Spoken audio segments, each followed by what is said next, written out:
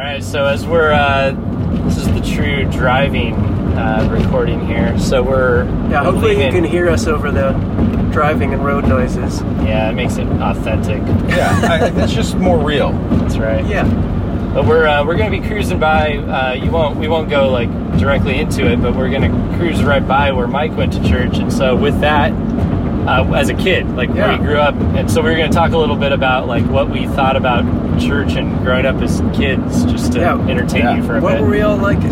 Actually, this was just about as close as we were going to be to the church that I originally grew up in Tucson, which is east of us now, but I went to First Evangelical Free Church, which became The Journey. And then I ended up leaving there at the end of middle school, but my wife went there as well. Yes, she did, and she was in the youth group when I was a kid in in Sunday school, and then I think middle school. We had a youth pastor there who everybody loved. His name was Andy something or other. Littleton. Yeah, I don't remember his last name, honestly. But then he ended up moving to Salt Lake or something like that, and then ended up having an affair, and that was fun. Oh, that's a bummer. Yeah, but don't do that. Just as a side note. Yeah, don't do that. But people. Going into high school, we moved to churches to Northwest Bible Church, which is, we also had a great youth pastor there. His name was Randy Brainerd, and he now runs Hope Community Church. We just partnered with Hope on a project. Yeah, we did. Yep. And that church was where I kind of went from being a kid that grew up in church that kind of believed it all and was in, but then ended up becoming an actual personal belief, personal relationship for me at a summer camp, and then began the confusing and painful life of figuring out how to try to follow Jesus, knowing that it actually is something that matters to you now, and also realizing that you can't effectively follow Jesus like you want to. And it's not working like it did at summer camp. It's not. Right. Yeah. How many people is that the story for, by the way? That is so many people. Went to some kind of camp or convention, as I mentioned earlier in the tour. Yeah. Yep. Yeah, they call it, the mountaintop? The mountaintop experience. Mine was literally on a mountaintop. Man, mine wasn't. Mine was not. Yeah, we had this camp that we would go to on Mount Lemmon. It was a really cool little camp. But we kind of had this campfire little powwow with myself, Randy Brainerd, a couple of the other rambunctious, angsty teens from the group that they really wanted to sit down and like grill us a little bit. And a guy named Mo Gall. Oh, Mo Gall. Who was kind of a mogul. He has it's a tough name. He runs like a gallery in town, Mo's Gallery, something like that. Oh, sweet. But they basically just sat us down and asked us, like, hey, so why do you believe in God? And we were like, what? Nobody asks you that in church. Like, as long as you believe, you're good. No, but he was like grilling us and asking us, well, why? Why do you believe? Why do you think this matters? Like, do you actually believe that? Do you act like you believe it? And that ended up being the night where we actually, I think, for the first time, went through what the gospel meant for us, and actually got walked through it. And I think I was 17 at the time. Yeah. Like, by the end of that night, we were like, me and these two other dudes are just crying and realizing the impact that all this had. And the next day, got up in front of the camp and gave her a little testimony, apologized for kind of being teen punk kids, and kind of, but then also I think it was an important moment because we were kind of kids in the youth group that a lot of people looked to. Yeah.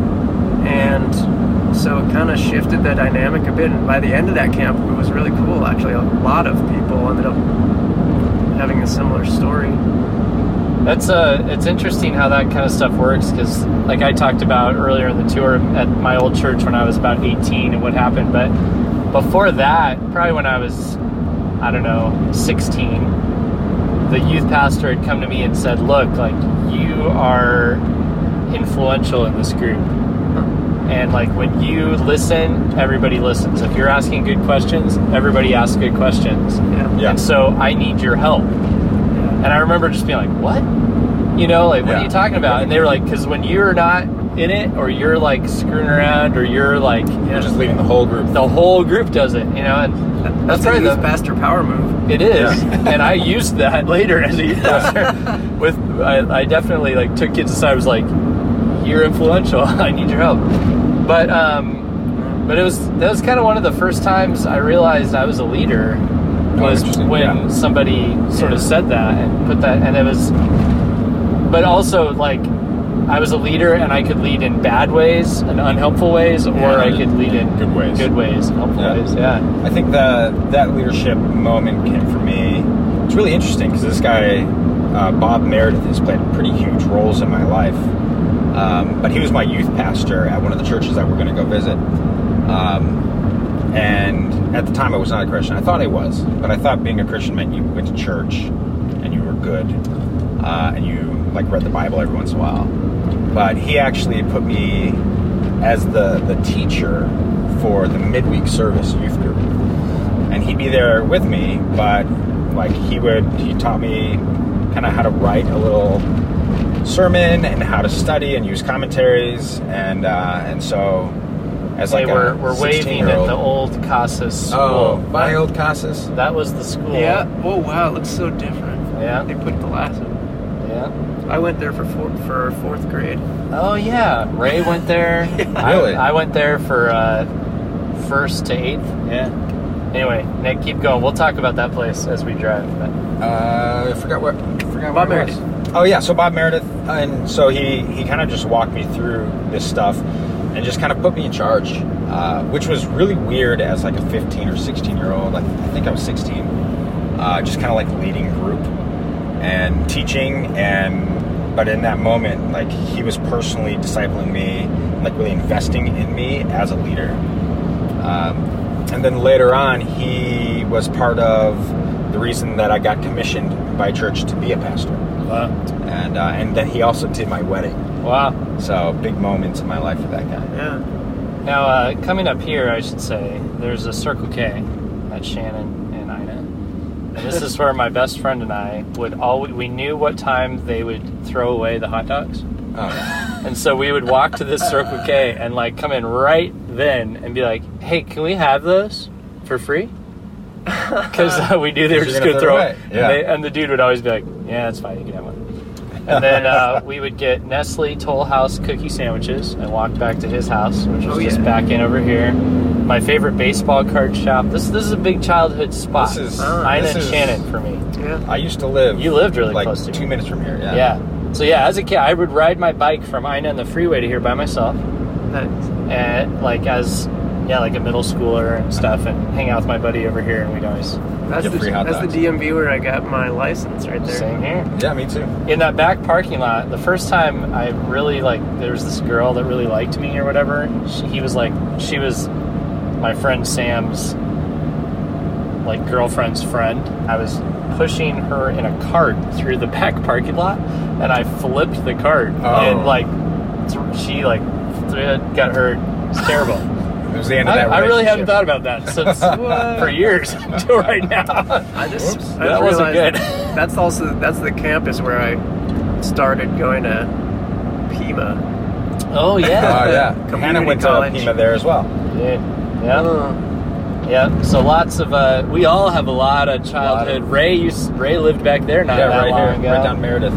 So there's interestingly all of us who ended up kind of doing this church in the city all sort of grew up Actually, up here. Thomas Duell lives in Ray's neighborhood. Oh really? Yeah, he's like just a couple minutes over here. Oh man. So anyways, Cassis, what do we want to say about Cassis? Yeah, it was just a short. That's where when my family came to town. So we did a lot of different types of church, and we actually started off. We went to a Pentecostal church in small town Oregon, and we came to Tucson and went to Victory, and we were like, "What the heck?" Like this wasn't anything like what we experienced in kind of our smaller town. It was way more like big church, way more expressive. Like we were in the kind of Pentecostal church where like every once in a while somebody would get up and like speak in tongues, and then a deacon might stand up and say, well, there must be an interpretation, or this isn't valid. And like it was, they were very different. Very different. Here it was just like, whoa, these people are just like very expressive.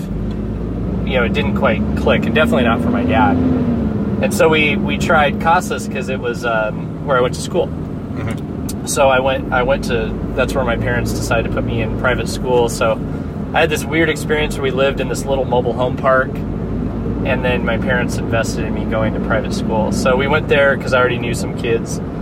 So that was just an interesting, I actually ended up getting to know the pastor's daughter. And so I had a great, interestingly, here I'm driving by this McDonald's. Here's McDonald's. I remember Roger Barrier, the pastor of Casas, and I knew him through his daughter. I observed him in that McDonald's one time. Like, he knocked over this lady's drink, and she got really angry at him. And the way he responded, I remember just thinking, like, this guy actually tries to follow Jesus. I just remember thinking that from that. Just watching him, like, respond to being yelled at. Yeah. And so I think I had a good experience of, you know, in my mind of a pastor right there in that time. So I should probably take Old Father, but I'm going to take the next street. There's no next street. Yeah, now it's I-10. No? Really? I-10. That's all right. Things have changed, man. Things have changed. Oh, there is some weird back way you can take. There is. But I know it. We'll catch up with you at Desert Sun. Yeah.